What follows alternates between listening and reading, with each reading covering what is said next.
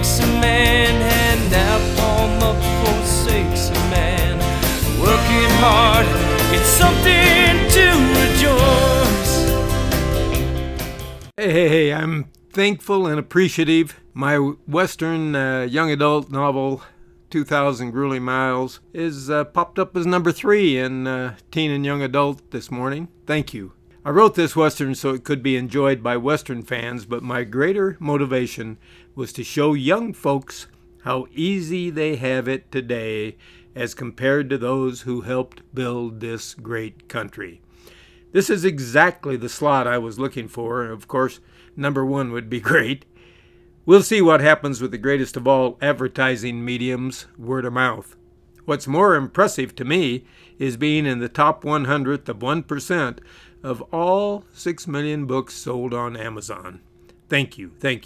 Interesting that while young folks tout socialism and rail against income equality, a new report says workers' wages have increased 25% faster than supervisors since 2016, the exact opposite of the 5 years prior. That's called capitalism, folks. It's simple economics, the law of supply and demand, and always it works. With 1 million or so jobs going unfilled, with all wages rising, with demand for skilled workers at an all-time high with the return of manufacturing to the U.S., it's no wonders workers' wages are rising. Wake up, kids. And yes, you've got to pass those econ classes in college, but you don't have to believe the socialists and communists who teach them, and get their pay at the end of the month no matter their accomplishment. That's socialism, in case you don't recognize it. Most of them would go broke in a year if they had the only hot dog stand on Park Avenue in New York. Oh, remember 2016? That's the year a true capitalist was elected president. 3 great things for the country happened this week. 1, Devin Nenes, a congressman from near where I grew up in California, and one of the few decent ones from the land of fruits and nuts, is holding the prostitutes' feet to the fire. He's sued the McClatchy News organization for $125 million for their continual lies.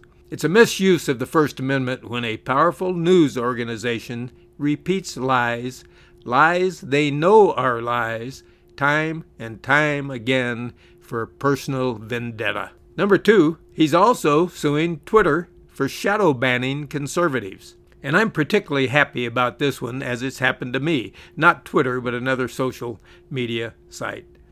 I personally believe social media is a great thing for the country and the world. That said, monopolies, or even near monopolies, have to act fairly. For instance, what if the company who serves you with electricity cut you off because they didn't like who you voted for?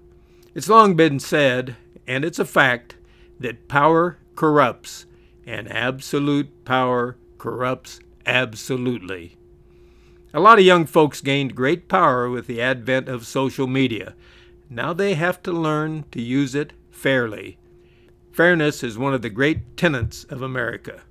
And 3, that Harvard law professor and long a saint in the Democratic Party, Alan Dershowitz, has surfaced as one of the nation's most level-headed and fair observers of the actions of both parties, the press and the current and past administrations. It's amusing to me that he's suddenly attacked by his fellow libs. Since the release of the Mueller report, libs have been a shining example of the walking dead. Cannibalizing each other like a hutch full of chickens, they're pecking at the smallest blood spot on their fellows. I can hardly get the stupid grin off my face. That's it for the Pea Patch. I hope you enjoyed. Come see us again. Join me on Dembeciles.com. That's DEMBECILES.com. And register so you can keep in touch. Thanks. And thanks even more for driving 2,000 grueling miles to number 3. I appreciate it. Standing tall is what makes a man.